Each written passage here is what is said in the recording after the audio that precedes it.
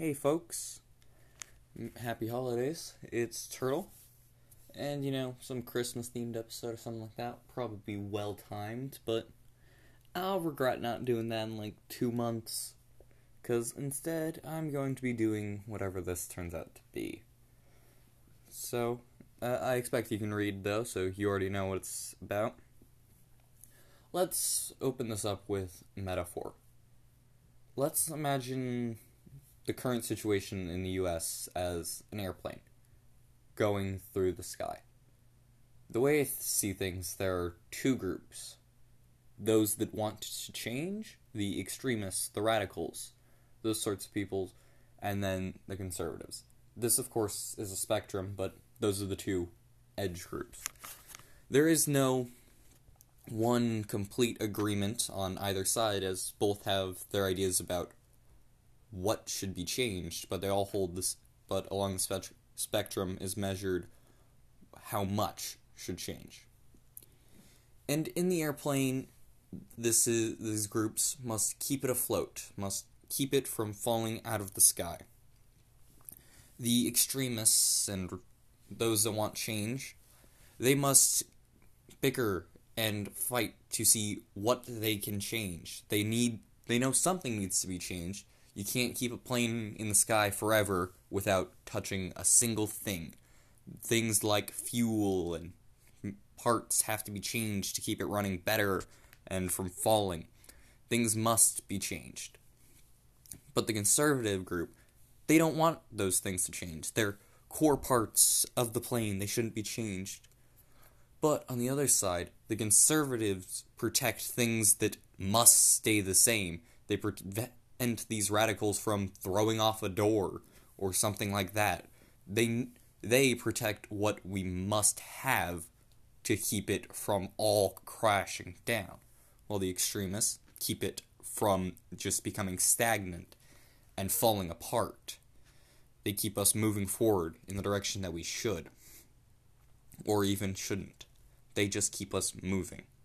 Because a stagnant plane that just stops and keeps where it is will come crashing to the ground. That's just how planes work. So, I bring up this because the US is at an interesting point. It's always been an interesting point, but just especially right now, we see the media highlighting these glaring issues, like the divide between the parties.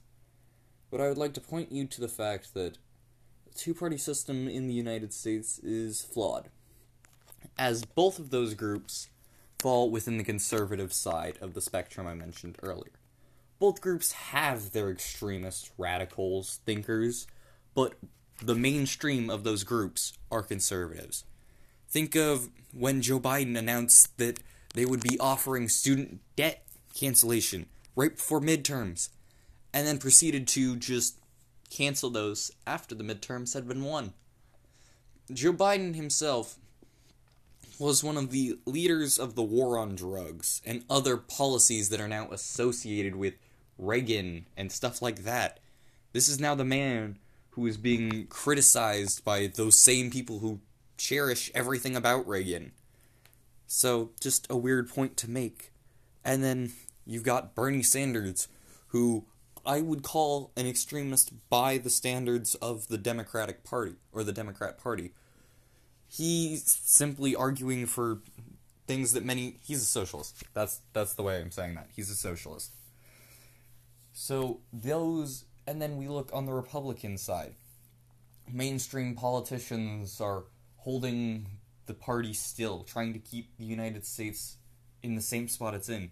And extremists, you could argue Trump, who I wish I could tell you what's going on over there, but I have no idea. That man's a loose cannon who I don't think actually has any political affiliations other than absolutely nothing. Though, curious to see where he goes because he sold out all his Trump NFTs. Very interesting campaign strategy, but I guess it works somehow. You see from these parties, the extremists on those groups are both very moderate. You've got Trump, who's just a loose cannon and a bit of a who argues for less government. I said that wrong. He argues against the current system. He was an absolute nobody in the political scene. Burst on, became president for 4 years, and then is trying to get back. And then on the other side, Bernie Sanders, who's a socialist, with falling more and more into the mainstream system. These people are by no means true extremists like anarchists, complete communists, anarcho-capitalists. These people aren't the extremists. They make up part of the population, but no means the whole of it. And we see this problem in the two-party system as it completely divides us. The media highlights the fact that these two parties clash on certain things, but neither party actually wants to do anything. Because when you do something, that means the results of that effect are on you. Look at Herbert Hoover, for an example. That man probably would have been seen as a fine president, but he was during the Great Depression, during a crisis for the system. Had he done nothing, he would have been seen as a pretty bad president. Not awful, but definitely not a good president to just sit there and do nothing, similar to some other presidents that I might bring up later. But he instead made things much worse by trying to act on what he thought would help. It completely blew up in his face. When you act on something, that opens you up to criticism for doing it. You've reached out, you've took a step forward, and now you've stepped out of the door, and now you are exposed to the outside world. You are exposed to the consequences of your own actions. So simply sitting there and doing limited things is what goes on. Few bills at all are passed through our Congress. So it's simple to say that they do nothing. But to bring you back to the plane metaphor, truly one of the leading cause of plane crashes is pilot error. Nothing to do with the plane itself, but what the people are doing inside the plane. The plane has nothing. The plane is built to be ready for almost anything. The plane is ready as long as the people inside it are making responsible decisions and leading it in a good path. So, we see things like extremist bystanders of the mainstream parties who argue for these changes are seen as crazy, but we do nothing to offer alternatives. One of the leading causes, or one of the easiest ways to become a dictator, is through democracy. Through our freedoms. We vote. Look at Hitler. Look at Saddam Hussein. Both were elected officials. Heavily voted for by people. Like you and me. Or not exactly me, but voted on by people who just wanted a better life because the current party had failed them. The current system did not work.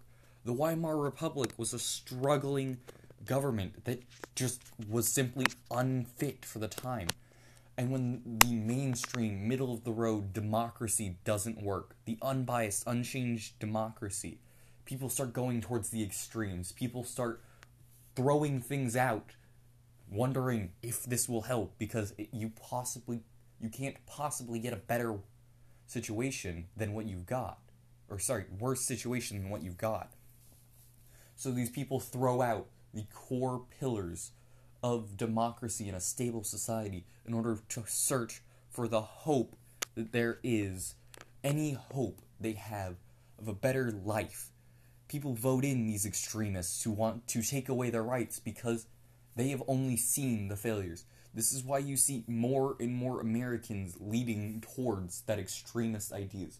You see risings of groups from the far left and far right. These extremists, because they have only seen the failures of the current system, only the failures of the middle-of-the-road parties, who do nothing. So, these extremist groups seeing the failures of the conservatives who want to change little to nothing at all, they start going the full opposite direction. If you hate something so much because it had only brought suffering, you are going to oppose that on every ideological reason. This is why bombing people in the Middle East has only led the US so much more harm, because every time you kill someone's father, they're only going to see the fact that you killed their father, not the reason they were fighting. That's it.